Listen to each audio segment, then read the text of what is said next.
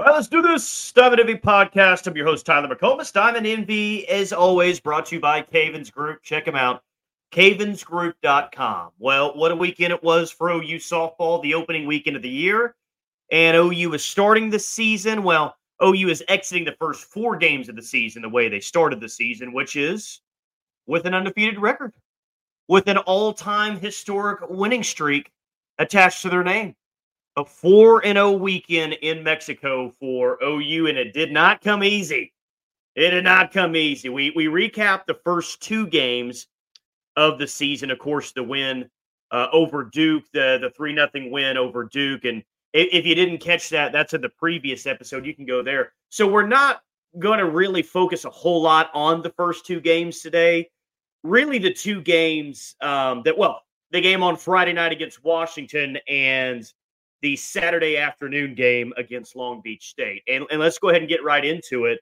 Let's start with that game Friday night against Washington. And I know a lot of you stayed up late. I stayed up late as well. How can you go to bed when you got 2 top 10 softball teams battling it out and OU's in a heck of a game with a program like Washington? That game was a lot of fun. There was controversy throughout the game, chippiness in the stands, apparently. Softball is back, baby. Chippiness in the stands, controversy, clutch moments. It's back.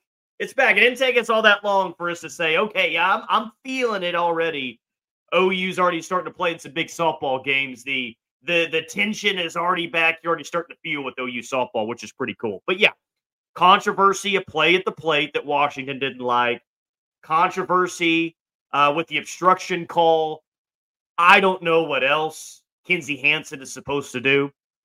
Now, the rule may say that is absolutely, you can't do that. You can't block the plate like that. We saw it a few years ago when the Women's College World Series, but I don't know what else Kinsey Hansen is supposed to do. The throw is low.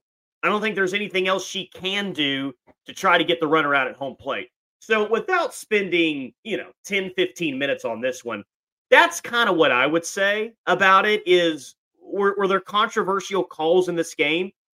Yes, but one went against OU, and I do think the other one went against Washington. I thought that she was safe at the plate. That's what I saw after seeing the replays. So did it affect the outcome of the game? I mean, maybe. I'm sure Washington right now is saying that those 2 calls did, or the call that went against them did. But again, both teams had a play at the plates that were controversial. So I'm not going to put an asterisk next to this win for OU over Washington. And in fact, it's the last thing I'm going to do. What I will do, though, is sing the praises once again of Riley Boone. Are you kidding me? This kid, it's just, maybe it was the beginning of last year, the middle part of last year. And we always have known what she's brought to the table. She's a spark. They got a lot of spark plugs on this team. I don't know if anyone on this team, and this includes Jada, by the way, has the knack of just getting everyone just so pumped up, fired up. She reaches first base. I don't know if anyone on this team is as emotional as Riley Boone, and it fires me up every time. 2 outs, top of the 8th, and with the international rules in there, if you don't get that run across, that's a big deal. That's a lot of pressure going into the bottom of the 8th when Washington gets a runner at second base with a chance to win. That's a tough spot. Riley Boone, you got to get a base hit to at least be up by 1 to go to the bottom of the 8th inning. She did. Slapped it out to left field, base hit, fires up, running around first base. It was awesome. Gave OU the lead. And, of course, it was just fantastic all week long. Kelly Maxwell comes in and shuts it down. But that's a big-time win. That's a big-time win for OU over Washington. Is Washington the second best team in the sport? I don't know about that. I think their ranking is fair. I do think Washington is a top 10 team, and no one is ever surprised if Washington makes it to Oklahoma City for the WCWS. But I absolutely think that they have a chance to be one of those teams at the end of the year. But really, my big takeaway from the entire weekend is, I don't know if we want to put a letter grade on how well we thought OU performed from game 1 to game 4. Whatever letter grade that is, I'm not putting what I saw from OU at an A+. And maybe I'm not even putting it at an A, even though they beat two top 10 teams in Duke and Washington, two really good wins. Really, the point is this: OU did not play their best softball this weekend, and still it was good enough to beat two really good teams and go 4-0 on the week. Now, the rebuttal to that, and I'll listen to it, is, well, okay, you want to say that OU didn't play its best games this weekend. Did Washington play? Did Duke play? How do you know? And that's totally fair. I'm just saying that we all know OU gets everyone's best shot. Game in and game out, every team wants to be the one that knocks OU off the winning streak, right? Of course. And even before the winning streak happened, OU's the giant in the sport. You're going to get everyone's best. That's just the way that it works right now for this program. But you don't play your best. You don't always pitch your best. You leave some runners on in certain situations. Maybe you had some uncharacteristic errors at times, and it was still good enough to win. This team knows how to win, and winning is a skill. Make no mistake about it. Winning is a skill, and this team has that skill more than anybody else in the sport. It didn't look good on Friday night. And I don't think I have to tell you guys that, but it was starting to not feel very good. Friday night, as we got later and later in the game, OU wasn't doing a whole lot offensively, and they're never out of a game. They're inevitable. It's like they always come back. You always know that they're going to come back, and they're going to string together a couple of hits. They're going to get a run across, and they're not going to go quietly into the night. They're going to fight, and they're going to find a way to win. Did it again against a really good Washington team. So, though I'm not looking at this weekend as, wow, well, they're hitting on all cylinders in the beginning. This team's got work to do. It's the first weekend of the season. Of course that's the case. Go look at the legendary teams of the past. They had work to do after the first weekend as well. Guess what? They'll resolve some of the issues that they had this weekend. But the fact remains is even when they weren't at their best against good teams, they were still able to find ways to win. So I'm leaving this weekend with just that. I'm not sounding any alarm bells, which I think is just such a spoiled thought to begin with. Is, you know, we at times we think it's just this team's right. It doesn't matter who they're playing to roll the ball out and win 10-0. Not how this sport works. It's the most competitive era of college softball, and I think it will continue to be even more so moving forward. The most competitive era of this sport, and they're just rolling off wins the way that they are, not far from 60 wins in a row. And we're coming up, in 8 days? I think it'll be 365 days since OU lost a softball game. Got to keep things in perspective, even during a run like this. Heck of a job to go out to Mexico and start the season 4-0. Really, really impressive. Now, if we want to talk about getting spoiled, I did get a little bit cocky in that Washington game. I did. Get up 2-0 early in that game. Just another one of those where OU's going to roll in this one. That wasn't the case. And I can even present that I think the way that Washington game, how it ended up and how it ended, best case scenario.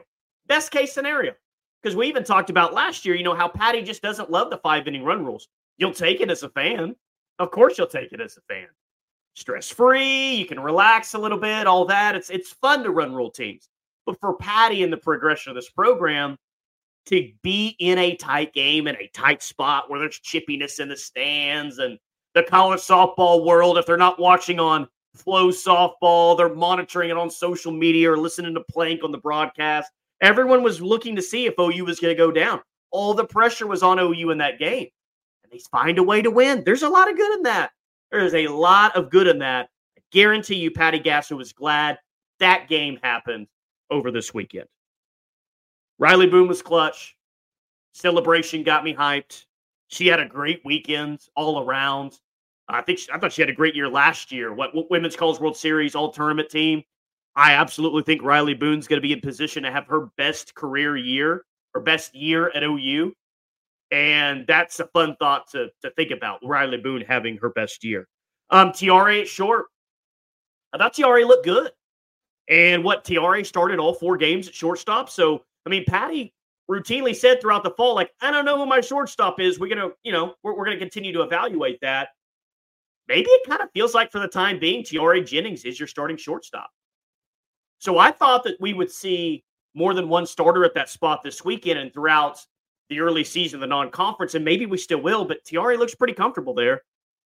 And look, that wasn't a decision to be made lightly by Patty. We know that. So I got all the confidence in the world that Tiare is going to be really good at short. Like she's one of the best players, all around players in the Patty Gasso era. Of course, she's going to be more than just fine at shortstop. And the more she plays there, the more comfortable she gets. I think it'll look better and better for Tiare at that spot. So pretty happy there. How could you not be happy with Alyssa Brito at third base? She's just so good. Is there a better third baseman in college softball? That's a trick question, guys. The answer to that is no. What she can do defensively, that's not necessarily a routine, easy play. The final play that she made to beat Washington. But what she brings to the plate as well, there's not a better third baseman in the sport. She played left field a couple of years ago, fighting for a starting job out in left field. Now she's the best third baseman in the game. Hit a couple of home runs yesterday against Long Beach State. But yeah, overall thoughts on the weekend. I'm happy about things. Was it perfect? Didn't expect it to be quite honest with you, even with all the returning production. And with some newcomers, you knew that they were going to play a lot as well. But 4-0 weekend, you take it. And we move on to Lake Charles going into next weekend. 2 top 10 wins. Not bad for this team. Nationally, what caught my eye? How about Texas dominating UCLA the way they did? Big 12 here recently has been OU, Texas, Oklahoma State. Texas is going to be pretty good this year. And I think Oklahoma State's got a chance to be pretty good as well. I'm recording this just before Oklahoma State's going to take on UCLA. So depending on what happens in that game, we may talk about it in next week's episode. So that kind of puts a bow on the Washington game. Probably going to end up being the toughest team that you play in the non-conference, Washington or Duke. And look, you got to bring it every single game, but you don't have just the murderer's row of non-conference opponents that you did a year ago. Washington and Duke are out of the way, and you're going to face some good teams here, but not the top 10 teams that you saw in Mexico. So, as always, let's see if this team improves. I think that they will. Let's see how many new faces get in the lineup, how many changes that they make. I like that so many pitchers got action this weekend, and a lot of those pitchers performed really well. Probably none better than Kelly Maxwell and Carly Keeney, but I just think all around every pitcher at least had some really good moments throughout the weekend. 11-3 win over Long Beach State. That's a really nice response after what was a long night against Washington. I know that they didn't get in until late, and early morning the next morning, all that, and you still came out and you took care of business. 11-3 win over Long Beach State, and it's hard to do, not easy to do when everyone's gunning for you. Again, I know I made that point earlier, but long night, you're maybe a little bit tired, and you come back the next day and you do what you needed to do to get a win, and you separated late. Sid Sanders hit a home run. Of course, Tiare hit a home run. Brito hit 2 home runs. Remember that whole thing about she's the best third baseman in the game? Yeah, she is. 13 up, 13 down for Carly Keeney in the game as well. I think we're far off from needing to identify, all right, who's your 1, 2, and 3? 3-game weekend series, what the rotation going to look like. Well, you don't necessarily need to know that now. But Carly Keeney is making one heck of a case already that she needs to be in that 2 or 3 spot once we get to conference play. What are we at? 56 wins in a row now? It's just insane. And I just really want to appreciate it, because this is a moment in this program's history.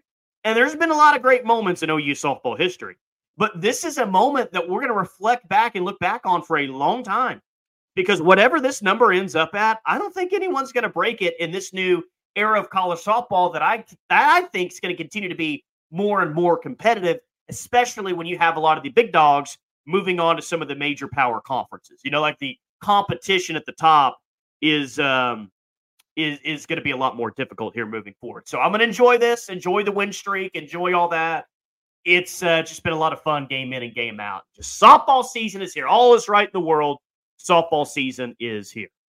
Side note, Red Solo Cup needs to be played at football, basketball, maybe even some softball games. I don't know.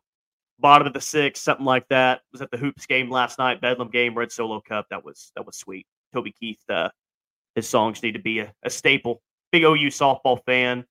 And we've been celebrating his life throughout the week on the ref. And not one of the best huge softball supporter, supported so many sports on campus, but TK would he enjoyed everything that was going on, and he'd love to start the season. There ain't no doubt. there's no doubt about that whatsoever.